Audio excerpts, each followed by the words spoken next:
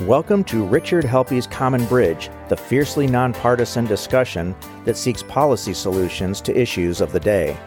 Rich is a successful entrepreneur in the technology, health, and finance space. He and his wife Leslie are also philanthropists with interest in civic and artistic endeavors, with a primary focus on medically and educationally underserved children. And welcome to the Common Bridge. This is part one of a two-part interview that Rich had with author Thomas Frank. It ran a little long, so we're going to run part one now and part two next week at our normal drop time. So we join their conversation in progress. Well, hello, everyone, and welcome to the Common Bridge. Happy that you've joined us today. We've got a great guest, Thomas Frank. You're going to hear a terrific story from someone with a really long view on some of the political machinations and the history of the country and where we stand today. We're going to talk about the history of populism, some historical parallels, the state of the two major political parties today, probably touch a little bit on how the reporting industry world is processing all this. And frankly, where does the average citizen fit in? You know, all of us just trying to lead a decent life. Tom is a renowned author. He's a commentator, a columnist, historian, and an analyst. We're going to talk a lot about his professional background and some of the recent writings he's had. But first, let's say hello. Tom, welcome to the Common Bridge. Rich, it's great to be here. Our audience likes to know a little bit about the guests. So maybe tell us a little bit about where were your early days and some of your academic prep, a little bit on your professional work. And Sure thing. So I'm born and raised in Kansas City, but on the Kansas City is in both Missouri and Kansas. I bet some of your listeners know that. And I'm from the Kansas side. I'm from Johnson County, Kansas. And so I grew up there, went to the public schools, and went through life, did all the things that you do. Went to college. I went to graduate school, studied history, meant to become a historian. This was, and I got a PhD in the early 90s, and the sort of job market for the humanities was just in a state of collapse at the time. And it's only gotten worse since then. And so the joke is that I always say I went into journalism for the money because it paid more than doing what we call adjunct work, which is what I was doing. I ran a magazine that I started called the Baffler Magazine. It was a sort of a literary journal of social commentary. And this was in my Chicago days. I lived in Chicago, Illinois, which turns out to be a wonderful place from which to view the world. And your bridge motif. So one of my friends when I lived in Chicago was a guy called Studs Terkel, a great man, sure. one of the yes. Truly great Americans. And his first book was called Division Street, America. And the picture on the cover was of a bridge over the Chicago River on Division Street. I think they've since renamed the bridge for Studs, but I always think of that because that was his motif as well. Yeah, there's some great newspaper people in Chicago, Mike Royko, Studs Terkel. Mike Royko, I've never met him, but I was a big admirer of his. There's a great man. Yeah, there's some good Cass, I believe it is, that's writing today, or Kastner. Yeah, I don't live there anymore. Now I live in Bethesda, Maryland these days, and so I'm not in Chicago any longer. And and I've written a whole bunch of books, a lot of them about politics, and to the point where I'm really sick of it. But you know what? There's one of the great things. So I'm in the suburbs of Washington, D.C. So there's the thing about politics is that there's this endless bubbling cauldron of ridiculous stuff going on that you can write about. And that's sort of one of the reasons there's a lot of reasons why journalists are drawn to it, but that's one of them. And I always say, I've got to give up on this and go back to doing what I used to do, which is writing about art and culture and things like that. And but it's so politics is just so fascinating. And so I'm here in the suburban DC now, and politics is all anybody talks about in this town. And we'll get into that later. But just one last point: everybody I know in this city, except me, has met Joe Biden. Well, he's been there a long time, so that kind of exactly. He's touched a lot of people, and we are going to get into that. And part of it is that the reporting industry, I refuse to call it reporters or journalism anymore, but the businesses that churn out things, they want to talk about the inside game. And what we do on the Common Bridge is we try to talk about policy. We try to talk about what's real. Does it matter if there's a filibuster or not a filibuster? Hey, where's the healthcare bill? What are we doing about the border? What are we doing about guns and income inequality and climate change and everything?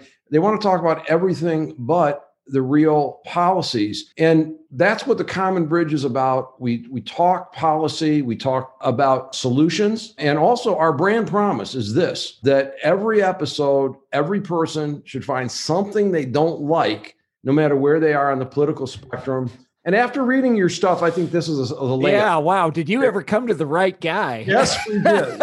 So I can make everyone unhappy, left, right, and center. We got something to piss everyone off. Exactly. So we'll have some fun with this. And you have your background as a writer. I'm going to make sure our audience hears about that. A lot of people say, hey, this is a liberal writer. Yeah. What you've been writing about with populism. And I really want to focus, though, as we get deeper into this today, on your latest book, The People Know. And that's not The People Know, K-N-O-W, that's The People, Know. And also a recent column you wrote for The Guardian that I'm going to guess maybe cost you some friends and perhaps some fans. The title, Liberals Want to Blame Right-Wing Misinformation for Our Problems. Now, if you would have stopped there, you would have had half the audience, but then you added the words, get real. Yeah. Well, I just so you know, journalists do not write their own headlines, and I did not write that headline, but that captures the spirit of it. Well, you owe somebody a coffee or a beer because that's a good one. Yeah, But I do want to talk about the reaction to those recent publications, a little bit how you got to your conclusions, time permitting, maybe a little speculation on what comes next. And I'm sure we're going to talk about things that'll educate our audience. And, maybe we'll touch a little bit on policies or maybe just help people understand how to process what we're seeing today. And when we think about the books you've written, one of your early works was called The Conquest of Cool in 1997. And in reading your homepage, you talk about the link between pseudo-radicalism of the elites with a rebel culture in a unholy union. It's happening all over again, isn't it? Yes, indeed. It never really stopped. I mean, it comes and goes, and we're in another sort of a hot moment for it. So the Conquest of Cool was about something that fascinated me. This is the 1990s. I was writing a lot about rock music at the time. I was friends with a lot of musicians. And one of the sort of things that we would complain about was how commercial culture was really interested in what we were doing and how they were always trying to sort of grab it and take it away from us. And I decided to write about the history of that. And the great moment for youth culture in America, of course, is the 1960s. And I decided to study how the advertising industry reacted to the counterculture in the 1960s. Oh, nice. I know it's kind of a weird question, right? But once you start digging, it's fascinating. The advertising industry was absolutely in love with the counterculture and the idea of like rebellious youth, of young people engaged in some kind of uprising. They were really, really, really into this. Now, this is not to say the advertising industry was like part of the new left or something like that, but they very quickly sort of appropriated the symbols and the sounds of the counterculture for reasons of their own. And I thought it was important to try to understand those reasons. And here we are. It's all happening all over again. Indeed, it is. And I want to skip forward. You wrote another book. We just don't have time to go into all of those. The One Market Under God in 2000, about the idiocies on Wall Street. Yeah, the great bull market of the late 90s. I was running a microcap public company at that time, and you and I could probably swap a few stories. But things really got real for you in 2004. You authored a book called What's the Matter with Kansas? Interestingly, you said that was your first foray into politics. And I love the question is, why do so many decent average people support politics that does them such obvious harm? Yeah. Again, it's a great question, right? So that's the setup, is that question. And I had been thinking about that for a long time because I'm a historically minded person. And when you study American history, or the way they used to teach American history, one of the important strains in it is the rise of reform.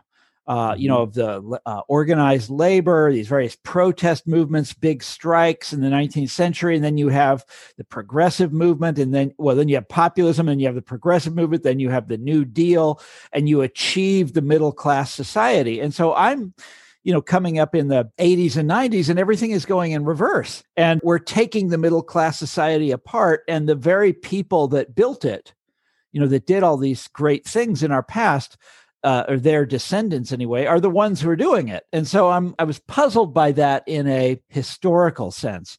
But then there was also a personal element to it for me, because as I said, I grew up in Kansas, went to the public schools of that state. And in the late 90s, Kansas got embroiled in a huge battle over the theory of evolution. And this culture war over the theory of evolution. And I was at the time living in Chicago, and I just couldn't believe it. This was embarrassing to me. And, and I couldn't imagine that my home state had done this, had gone in this direction and had picked this weird culture war fight. And so I decided I would get to the bottom of it.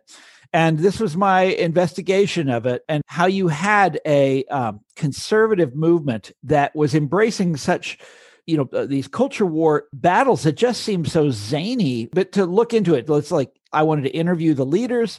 I wanted to see how they made their case and why they were successful. And it was a fascinating story. It is absolutely fascinating. Now, one thing I should tell people, everybody sees the title and they assume that I'm just making fun of these people. No. I do have a lot of fun with them. That is true. No, I do have some fun with the first part of it is me, sort of boggled at how strange everything is. But ultimately, I tried really hard to see eye to eye with these people. And I think I kind of succeeded. And, these are the people I grew up with. I don't dislike them. I'm not, super judgmental towards them. I am fascinated by the historical. I think it's a, political mistake. I'm against their politics, and I think they're pushing in the wrong direction. But these are ultimately, at the end of the day, a lot of these are good people. That was an important part of the book. No one remembers that part anymore. I've traveled extensively through the country, hitchhiking when I was younger, in business and for pleasure. And we're a country filled with compassionate, generous, good people at all social strata, come in, from all races, all whether they got here on the Mayflower or they came last week. It's a lot of good people, but we've got this political overlay that is really puzzling. But I think that book in 2004 probably got you off the George W. Bush Christmas card list, I'm guessing, because the conservatives punked the nation. And then to make sure he didn't put you back on that, you wrote The Wrecking Crew. The Wrecking Crew is a very Washington, D.C. book. It's about how these conservative administrations, Reagan and Bush mainly, how they manage the machinery of government. And the funny thing about that book is I feel like Donald Trump and company used it as a shop manual, like how to run the government. Hey, here's a book all about that. Let's use this. There's a case to be made for that. And then things are going pretty well. I think the left wing of America probably felt pretty comfortable with you and probably looking forward to getting your next book in 2016. And then you wrote something called Listen Liberal. And I think some folks have opined maybe it should have been Listen Liberal with an exclamation point. Yeah. And you pose the question, why has American liberalism been so unsuccessful at halting the deterioration of the middle class? And how did they get out of touch with what used to be the base? So I was raised in a blue collar town, and my public education was paid for in large part by 2 Ford plants. And there was a middle class standard of living. Where did you grow up? I grew up in a town called Wayne, Michigan, which is in Wayne County, straight down Michigan Avenue from the city of Detroit, 15 miles from the old Tiger Stadium. Yeah. Solidly blue collar. Yes. Well, that's who we were. I just saw a statistic the other day. It was in a podcast I was listening to about professional basketball. And one of the players that they were talking about had grown up in Flint in the 70s. And they said that at the time, the median income in Flint was higher than it was in San Francisco. U.S. auto companies had a dominant worldwide market share, kind of a post-war 1945. America had the only factories on the planet that were modern and not destroyed.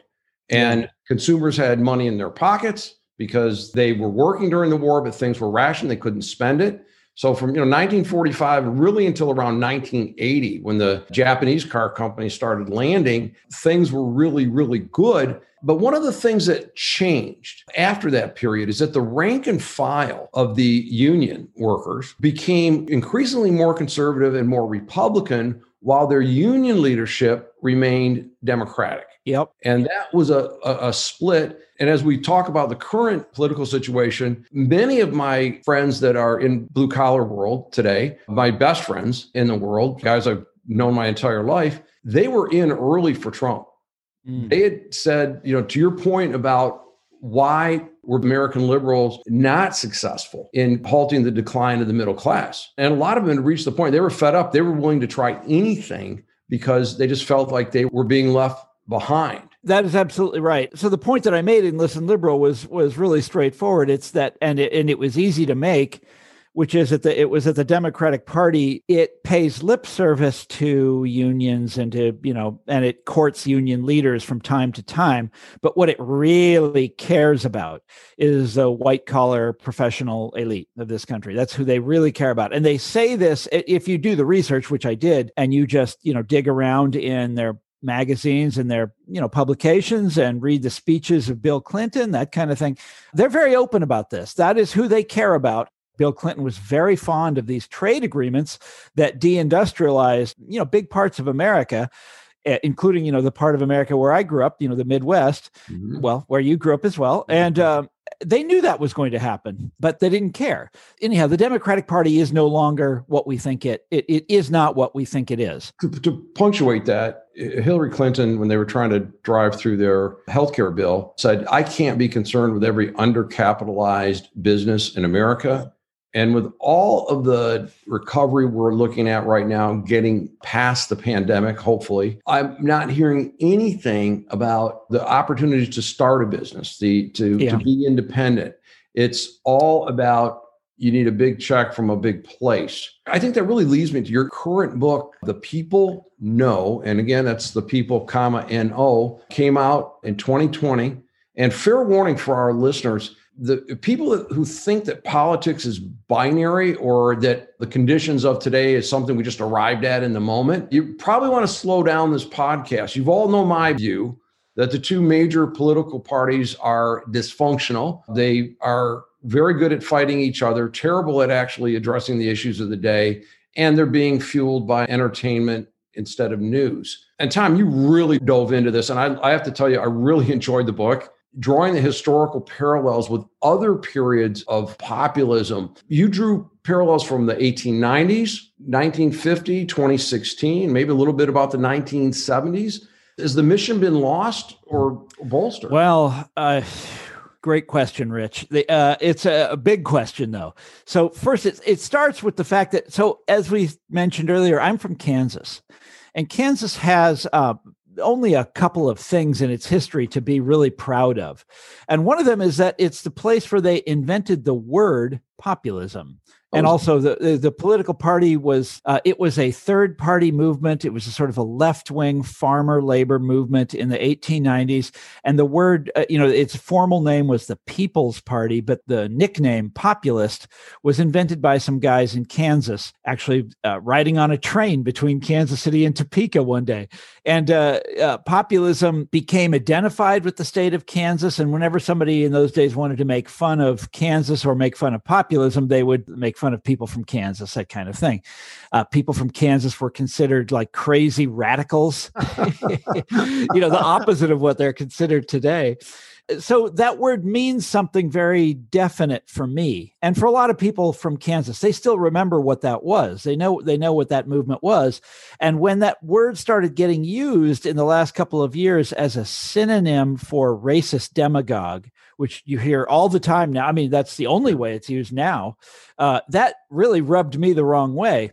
And I decided I would, because it wasn't that long ago that people used it to mean something very different. They meant someone on the left who is really focused on economic issues. Barack Obama, I found in my research, used the word that way to describe himself. Jimmy Carter described himself that way. I don't think either of them was really being very accurate when they did that, but they did use the word that way. And then all of a sudden now the word has changed. And so I decided to do a history of of what the word originally meant and how it changed. And going back, starting with the 1890s and the original populist movement, what I discovered is that there is an important populist theme in American life that comes straight out of the populist movement. If you allow that these are the guys who made up the word and they have a right to define it, and what they meant by it is a transracial movement of working class people focused on economic issues. That's what the original populists were. They were pretty advanced for their time, even though they were not highly educated people. They were ordinary Americans. It was a very, very, very working class movement. I mean, they said this all the time. This is a movement of ordinary people. They tended to be suspicious, not of ideas, but suspicious of orthodoxy, of the people in charge of American life and in charge of American intellectual life, meaning university professors, economists, that kind of thing. Your book talks about the expert class or the learning class, and that group having a disdain for the populists who might be more farmers, factory workers, yes, and the like. And this is a constant. This goes all through the history of this movement. And also the other thing that I was struck with is that the populists in 1890, they were condemned as, quote, threatening democracy because they were suspicious of this expert class, and that all of the elements that aligned against them, at that time, the Republican Party for McKinley, the Wall Street banks, the clergy, they're all kind of closed ranks to keep an orthodoxy and not. Yes, it's a fascinating story. What happened was they were indeed regarded as a threat to democracy because they were too democratic. Democracy meant the people who owned America got to determine what America was. And the populists, they were regarded as like the French Revolution. Political cartoons from the period would often depict populism wearing one of those red caps. Oh, yeah. French Revolution, and they were going to set up a guillotine in Wall Street or something like that. And they were regarded as the problem with populism is it was too democratic. It was anarchy. This is before communism, so they couldn't call them that. So the images all came from the French Revolution. Well, that was like their version of Occupy Wall Street, except with a guillotine. Well, it never happened. It was just an image, but the populists did hate Wall Street banks. They talked about it all the time. Anyhow, and this came to fascinate me even more than populism itself. So the populist movement, the populist tradition, I should say, in American life, you can trace that from the 1890s through the 1930s, through the 1970s, right up to someone like Bernie Sanders, who is very much in that tradition. Yeah. But what really fascinated me were the people who hated populism. Historians generally, they understand, the populist tradition in American life, but this anti-populist tradition, this is something that no one has written about before. The people who came together against populism in the 1890s are very, very similar to a phenomenon of today that we'll talk about in a second. And I'm sure once I start describing what happened, your listeners will know immediately what I'm talking about. But so it's 1896. Populism is on the rise. It's been coming now for 6 years. And all of a sudden, one of the two major parties, the Democratic Party, appears to have been captured by populism. They nominate this guy, William Jennings Bryan, who talks like a populist. He's not really all there with the populists on the issues, but he's with them on one big issue, which has to do with the currency. He wanted a kind of currency reform to get us off the gold standard.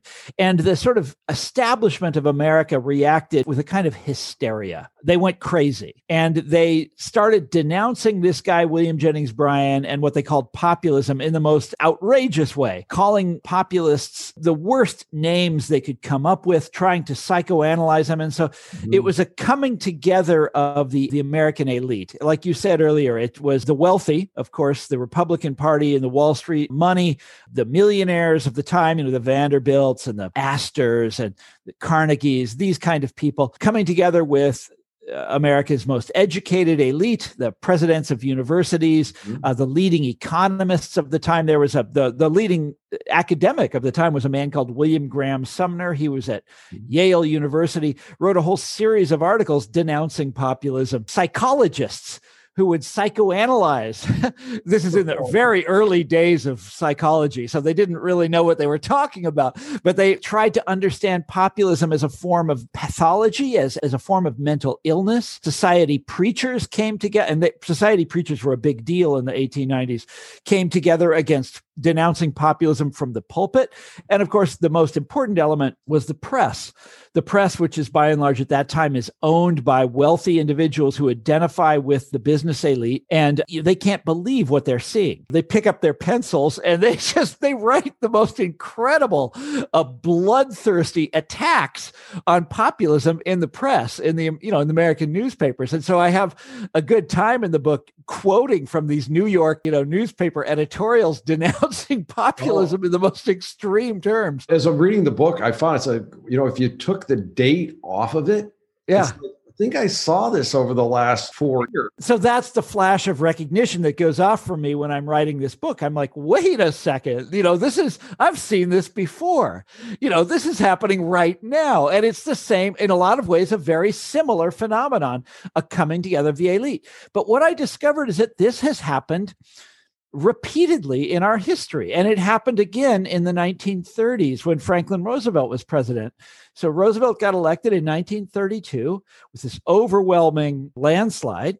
And at the time, people didn't really know what to expect from Franklin Roosevelt. He was clearly a liberal. He clearly, he had this idea called the New Deal, but we didn't really know what that entailed. And people were really glad to get, a new administration in there. The country in 1932 was in the depths of despair. It was the worst year of the Depression. Get that guy Hoover out, get this new guy in, and let's see what he can do. And by 1936, everybody knew what the New Deal was. It was these. Right. He took us off the gold standard, which the original populists wanted us to do. He had all of these federal farm programs. He had all of these federal work programs like the WPA, hiring unemployed people, competing with private industry, jacking up wages by hiring unemployed people. In fact, you had the minimum wage was a Roosevelt innovation. He had the Social Security, the old age retirement security. This was shocking and scary to a lot of people. And he was encouraging people to join labor unions. Mm-hmm. And labor organizing took off in the 1930s. You're from Michigan, that's part of the story. Very proud of that history in Michigan. And they fought hard for what we enjoy today. You look at the big sit-down strike in Flint in 37. I mean, that was momentous. Anyhow, this is all happening under Roosevelt. And in 1936, you have the same kind of thing. The business community comes together with leading academics, high society people to denounce Roosevelt. And of course, the big part of the burden is borne by the newspaper industry. As in 1896, they're still owned by very wealthy people who identify with business by and large. I'm thinking of the owner of the Chicago Tribune, a man called Colonel McCormick, who is, again, I had a lot of fun quoting from his editorials, which I believe a lot of them he wrote himself, and which were just, he would print them on page 1 of the Chicago Tribune, these incredible denunciations of Roosevelt. But they had, a couple innovations. In the 30s, they had radio, so they were able to blanket the country with radio denunciations of Roosevelt. But it's the same thing. It's this coming together of elite groups to suppress this man who is very much in the populist tradition. That time it didn't work because this country, for a lot of reasons, they come together and denounce Roosevelt and the New Deal as being crazy and saying it empowers ordinary people. It's the triumph of the unfit over society's rightful rulers. Well, this sort of anti-democratic language does not work in 1936. It did work in 1896, and the Republicans were able to defeat populism in 1896 to really crush it. But by 1936, that kind of language doesn't work anymore. You can't just tell Americans they need to get back in line and they need to, sort of bow down to their betters, and so that stuff doesn't work anymore. But the anti-populist tradition is alive and well. And here's the funny thing. It's still going on. As I was writing this book, I'm looking around me and there's all of these articles in prestigious American magazines saying that The problem with America is too much democracy, that people who aren't educated think they should have a say in our national affairs, and they think they know better than experts, and they need to get back in line. And they even start using the word populism in 2016 to describe both Bernie Sanders and Donald Trump, using it, I think, wrongly. They used it wrongly in these other two occasions also. This word is often abused. It's a way for society's elites to say what they dislike about democracy. And look, at the risk of someone going, oh, this is a Trump support, it's not. I've consistently said about Donald Trump, not qualified to be the president of the United States, not interested in learning the job, and massive personal issues. Yeah. Maybe we'll do 2 episodes. We'll just keep rolling here. Because some of I think the Democrats made the situation worse. And I know that many of people that would be considered populists, they rejected out of hand the establishment of both parties. And now I look today and I say, we've got Wall Street, elected Democrats, big tech, all aligning saying, hey, you know what? Not only are we going to control things, but we're going to pick who gets to talk. Yeah. Isn't that's a scary aspect of this? Yeah. And I read in the HR 1 bill, that is a horrible bill for a lot of reasons, but they talk about, well, these social media platforms are universal. And it's like, well, wait a minute, they can't be universal if you can kick people off. That's right. That's the famous common carrier rule, but we don't need to get into the details of that. But you're exactly right. If it's like the phone system, I mean, they can't eavesdrop on your phone call and cut you off if they don't like what you say. That's not how it works.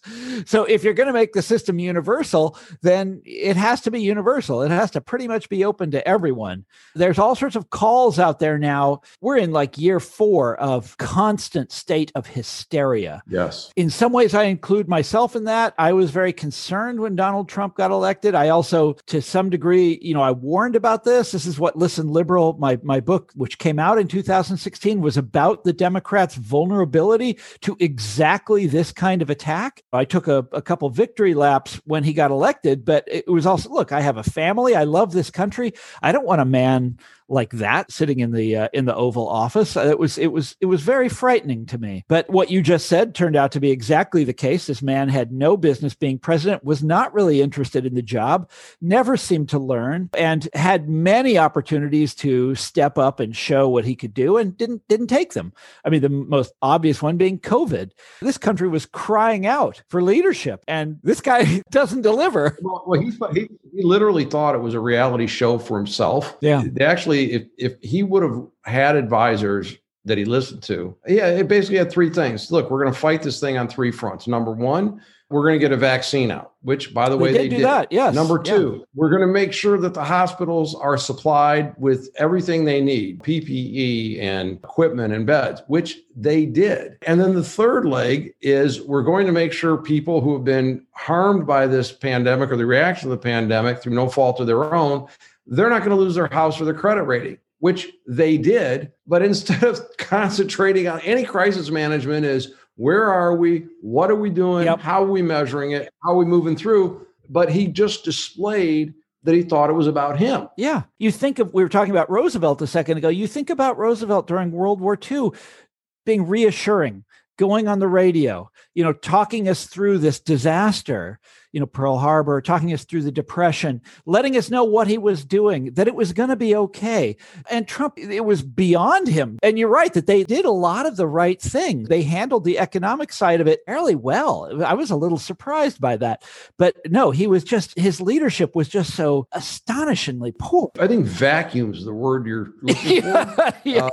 It just wasn't there. And I've got this view that the nomination of Donald Trump was the end of the establishment of the Republican Party. The election of Donald Trump should have been the end of the establishment of the Democratic Party. Did the establishment of the Democratic Party fight off Bernie Sanders, who I think is as close to a populist as you could get, to survive? Or is there another wave coming? And did the anti-populist forces of history, when you studied them, did they play the race and class divisions the way we're seeing those splits today? Oh, wow. So many good questions there, Rich. The last one first, the race and class divisions. Oh, my God, yes. But not the way that it's being done today. I mean, very much the opposite. So they played on those divisions in a sort of racist way. So one of the very interesting things about populism, and historians are fascinated by this, is that it was strong in three regions of America: the far west, which didn't have a lot of people in it; the Great Plains area, Kansas, Dakotas, Nebraska, Texas; and then in the South. These are all areas with a lot of farmers. And populism was very strong in the South. The South at the time was, very poor. Everyone was a farmer, but there was a very strong ruling elite who were identified at the time. This is a white ruling elite, planter class, who were identified with the Democratic Party at the time. They called themselves Bourbon Democrats. And populism went into the South and actually grew up in the South and said, this is our appeal to voters of the South. This is in the 1890s now. And in a lot of Southern states, blacks could still vote. They hadn't been disenfranchised yet. None of that stuff had happened yet. I mean, it had happened a little bit in some of the states, but not in all of them.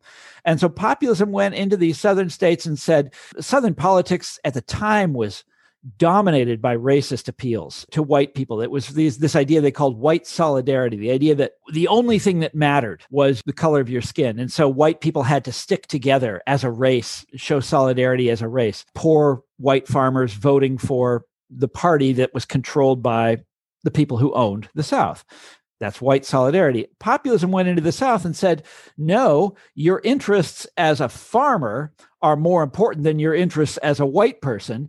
And on that basis, we're going to reach out to black voters whose interests are the same as white farmers and reach out to them and try to build a coalition based on class interests rather than on racial interests. And this was absolutely shocking. As you might imagine, this was, this challenged the Southern system at its very heart. And things like this had happened before in the South, and there was a kind of a constant threat beneath the surface that poor whites and poor blacks might get together and realize their common interests. Yeah, our ancestral history. Oh, you're a person of this color, or you're a person of this heritage. You have to think this way. We're going to put you in this box with everyone else, and don't talk to these other guys. And I look at that and go, okay, well, who wants us to not talk to folks like that? We all agree that our government today is not doing a very good job. And frankly, everybody's more than concerned about the surrendering of privacy. Yeah. And very concerned about the amount of power that the big tech monopolies wield. Yeah.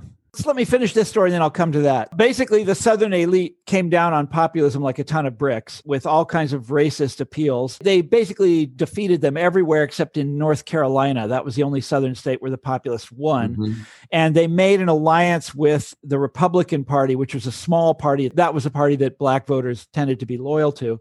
And they came together and they won. And they elected a governor, sent people to Congress, U.S. senator, et cetera, took over the state legislature, all that stuff. And they did a lot of the things that populists do. They allowed local home rule in cities around North Carolina, which meant that suddenly in areas where blacks were in the majority, they were electing city governments and stuff like that. And this was just intolerable. And the local elite came at them in the year 1898 with something they called, and this is famous, this is all over the actually it's famous, but it's something people don't like to talk about because it's very uncomfortable what happened next. It was called the White Supremacy Campaign. They actually called it that. The White Supremacy Campaign. And they brought in all of these racist speakers from all around the South. They built a militia, a racist militia. They were called the Red Shirts. Yeah, I know it's like the brown shirts, right? But they were called the Red Shirts. They went around intimidating voters, shooting voters, frightening people, and then a campaign of hysteria, in this case, racist hysteria, directed against populism and against the Republicans. And they did it. They won. This is in 1898, and they take control of the state legislature, and they do two things immediately. The first one is they disenfranchise black voters and a lot of poor whites. People have studied, this is the beginning of Jim Crow. And so people ask, where did Jim Crow come from? It didn't just develop, hasn't been around forever. It was developed deliberately to make sure that populism never happened again. Separate the races. And make sure they are not friends. Make sure that they don't get back together and try this again. And this is I'm generalizing, and in some southern states it happened before populism, in some states after populism, but in a bunch of them they did this deliberately to stop populism, and they took the vote away from Black voters all over the South. And it's a terrible story. And in North Carolina, it actually ended in a really bloody manner, where in one of the cities there, in Wilmington, North Carolina, the local Democrats armed themselves and marched into the city, and they had a Republican mayor, and they chased him out of office. They had a populist police chief. They chased him out of town. They went through the black part of town, shooting and burning. They burnt down. There was a black newspaper in the town. They burnt it, killed a bunch of people, and they took over the government of this town. This town had it's a city actually, had an elected government, and they overthrew it. And it's apparently the only time there's been a successful military coup in America since the Civil War. It's the craziest story. I didn't even know this story until I started writing the book. I didn't know it until I read your book. I'd never heard of it. It's an uncomfortable story, and people don't like to talk about it. But you can find the research on it. It's out there if you dig, and it's an incredible tale. Anyhow, that's what happened to populism. It's ironic that the word that these guys invented to describe themselves, populist, that this word later they flipped the meaning of it and made it a synonym for racism. Just two other quick things that when I hear you going through that, and I can't help but going back to the 2016 election and its aftermath. And we agree that we ended up with a bad president. The thing that struck me is that following the 2016 election, there was like a doubling down. This is the party that said, a certain part of your voters are deplorable, they're irredeemable, they're not worth appealing to. And following the election, instead of saying, hey, we missed something, we need to go to Michigan, Wisconsin, Pennsylvania and find it, we missed something, there was almost like a doubling down of, well, wait a minute, they really proved how dumb they are and how misinformed and how emotional, because it wasn't a problem with we, the Democrats. It was a problem with you, the voters, aren't good enough or smart enough to vote for us. People said that.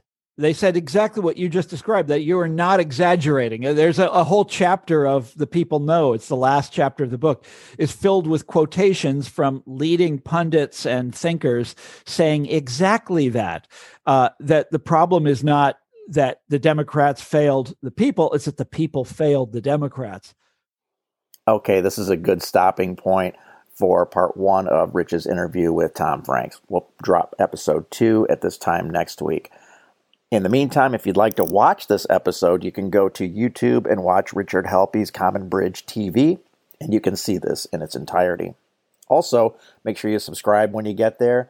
And if you go to richardhelppie.com, go ahead and subscribe to that too, where we're putting together some really interesting things for our subscribers that we think you'll really enjoy. And that's going to be individual interviews where you can ask questions and such, and we'll describe that more online. So subscribe to the website, go on YouTube, be a subscriber to Richard Helppie's Common Bridge, and we'll see you next week. You have been listening to Richard Helppie's Common Bridge podcast. Recording and post-production provided by Stunt 3 Multimedia. All rights are reserved by Richard Helppie. For more information, visit richardhelppie.com.